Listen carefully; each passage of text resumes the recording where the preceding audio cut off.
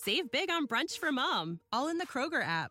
Get half gallons of delicious Kroger milk for $1.29 each. Then get flavorful Tyson natural boneless chicken breasts for $2.49 a pound, all with your card and a digital coupon. Shop these deals at your local Kroger, less than 5 miles away. Or tap the screen now to download the Kroger app to save big today. Kroger, fresh for everyone. Prices and product availability subject to change. Restrictions apply. See site for details.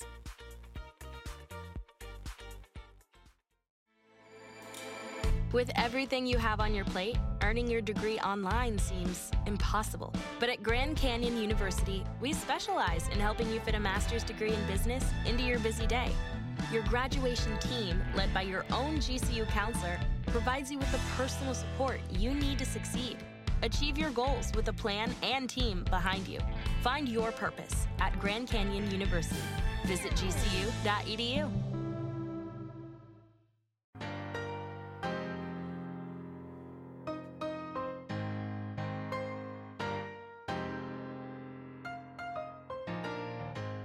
Welcome to We Got Goals, a podcast by asweatlife.com, on which we talk to high achievers about their goals.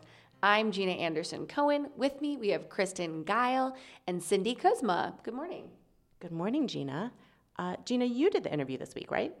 I did. I talked to Diego Estrada, who is a professional runner. He is actually training right now for the Chicago Marathon, among many other things, including his U.S. Olympic marathon goals. And Diego talks a lot in this podcast about A standards and B standards, and there's a lot of running lingo in there. And I feel like what's really important for people to understand is not the exact times and processes, but that it's actually pretty complicated for runners to qualify for the Olympics. Especially as an American, it's very competitive. So you'll see a lot of runners like Diego, who had dual citizenship at the time, run for their other country or their home country or their country of origin. And so in 2012, Diego ran in the Olympics for Mexico, but he has really big dreams, as you said, of running to represent the United States. But like most of these runners who run for more than one country, he really feels strong ties to his homeland as well. So did you get a sense from him about how all of that fit together and how he feels connected to both Mexico and the United States? I sure did.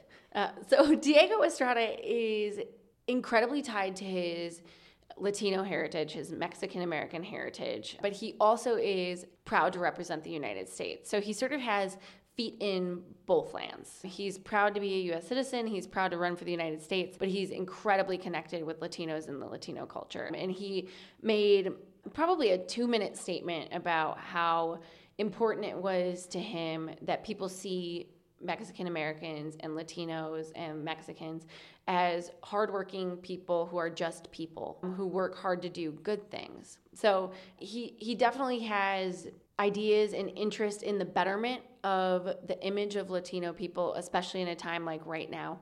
And I think that he's doing great work with the Latino American community and the Latino runners in Chicago and across the United States. So even on a trip like his trip that he just took to Chicago, he made time to run with Latino Americans here in the Chicago running community, because it's important to make sure that everyone feels like they have opportunities to run, to be accomplished, and to achieve big things. So he sort of shows people that he is that standard, maybe not the standard, but he has done great things and they can too.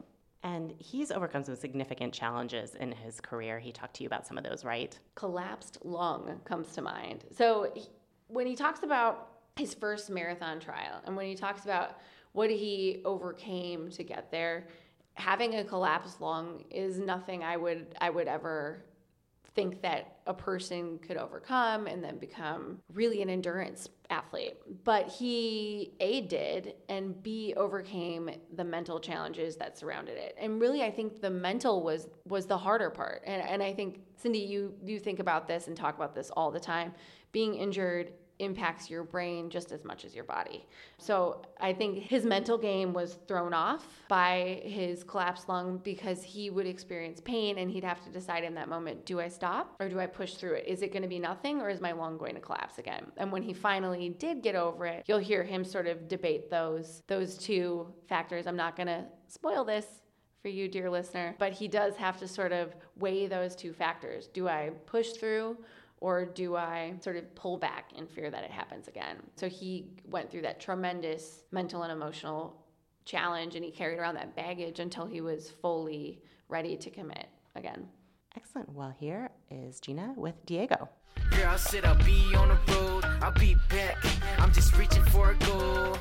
So don't be upset. So welcome to We Got Goals, Diego. You are a professional runner, an ASICS runner, and you're here in the Chicago Marathon office. First and foremost, can you tell me more about what you're doing here in Chicago? I'm just here being a part of the Bank of America Chicago Marathon, helping promote a bit, reaching out to the Hispanic crowd and everyone in general. But I went up to the Mexican Arts Museum, hanged out with a bunch of local runners and people from around the area, and just trying to help them promote, get them excited and fired up for the marathon. As a Mexican-American runner, you've run as both a Mexican runner and a United States runner representing both countries. Can you talk to me about kind of what that transition was like and what it meant for you to be qualified for both countries at different points in your life? I think running for Mexico was almost not given, but if you were able to hit a world qualifying mark, it was almost a guarantee that you were going.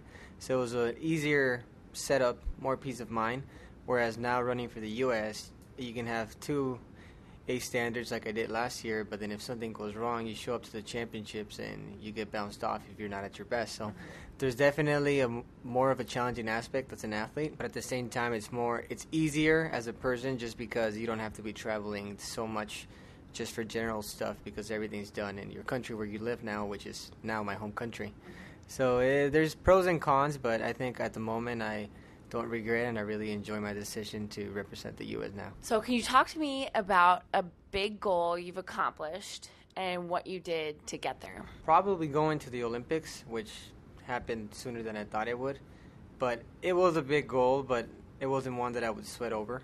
So I just thought, maybe one day that'd be nice. And then I anticipated maybe 2016, but it happened in 2012. And unfortunately, 2016 didn't materialize. Mm-hmm. But yeah, no, it was a big goal, and it just felt amazing to finally achieve it. So that's a long journey to make it to the Olympics. It wasn't something you just decided on a Tuesday, and then you ran in the Olympics that Thursday. You were a runner for a long time. So can you sort of talk about when you knew that running was going to be your future? Yeah, so I started high school in 2004, and at the time my goal was just to fulfill the requirement for the honors program I was in. And then when I got to college, I just really was looking for an education. So right around 2011 was when things started clicking, and that's when I hit the B standard in May of 2011. So I started having the idea that it'd be nice to go to the Olympics. But it wasn't really a possibility till May the following year when I hit the A standard, and then it became real. And it wasn't on a Tuesday, but it was a few months before that it became real. And I thought about it. So along the way from running in high school to the Olympics and beyond the Olympics, you've encountered a few challenges. A collapsed lung comes to mind. A few do not finishes come to mind. So can you talk to me about how mentally and physically you overcame those things to be the athlete you are today? Back in 2009, I believe my lung collapsed. And then that was probably one of the most stressful moments just because I wasn't confident in my ability to be able to push myself again, because if I felt the cramp, I would slow down, and that took almost a year for me to be comfortable. So it wasn't until a year later at the NCAA cross-country championships I started cramping my diaphragm, and I just didn't want to push myself around 5 miles into the 6.2 mile race, the 10K race. And at that moment was when I made the split decision that I was either going to collapse my lung again if that was really what I was feeling, or I was going to be fine. So I pushed through it, and mentally I was able to overcome. But throughout training, I wasn't able to push myself the year before. Because I don't know if a lot of people have experienced a collapsed lung, but pneumothorax, but it feels really painful. And it's scary to being told that your lung is 25% collapsed, and if you go close to 30, you need medical attention ASAP. And when they pictured it with the vacuum and a tube going through my chest, it just scared me. And it wasn't a comfortable feeling. I've never thought at my age I'd have a doctor tell me that I could die. So that was tough. And then after that, I've never really dropped out of a race. And the first time, I never wanted to drop out of a race. I would always finish them no matter what. But the Olympic trials in LA for the marathon were so hot. That was my first marathon attempt. And I didn't want to drop out, but around mile 20, I cramped up and I took one last stride, and I felt like my sacrum had cracked. So I just got on my knees and I couldn't really move anymore. So it was more like my body shut down.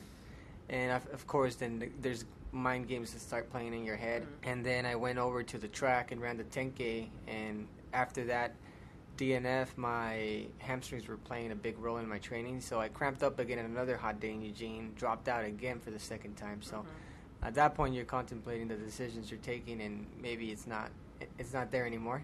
So then showing up to Chicago last year, I ran the marathon, stepped in a bottle around 10K, and I went down to the ground, and believe me, I would have dropped out if it wasn't for the previous ones. But at that point, you're just like, man, if I drop out of this one, I'm never coming back. And so I decided to take one step at a time, and at the time, my goal was just to finish the race, just do it and not drop out. But on the later stages, the race up front was so aggressive, and I wasn't a part of it, that by running a conservative race, I got back in the race in the later stages. And somehow I finished 8th, and I mean, that restored my confidence, and I hope to never drop out again after that. So the Chicago Marathon is a special race for you for a few reasons, because one, it restored your confidence, and two, I mean, it's special for a lot of reasons. But can you tell me why this race is a race that you choose to run time and time again? So it all starts with my coach, Joe Behill. He coached Dina Castor, and I believe she won here. And it's a fast course, so he's always told me from the beginning that if I was to run a marathon, my first one would be in Chicago. But then the trial slipped in the way. But he's a big believer in Chicago, and he thinks that I can perform well with my race style, my abilities. So Chicago, just from a coaching standpoint, or better advising than what I would think for myself, is the place to be. It's a world major, so I think that the Olympics are one thing, world majors are the second thing, and if you finish top 3 in a world major, it's almost like as good as the Olympics. So it's a good challenge to get through all those tough sessions.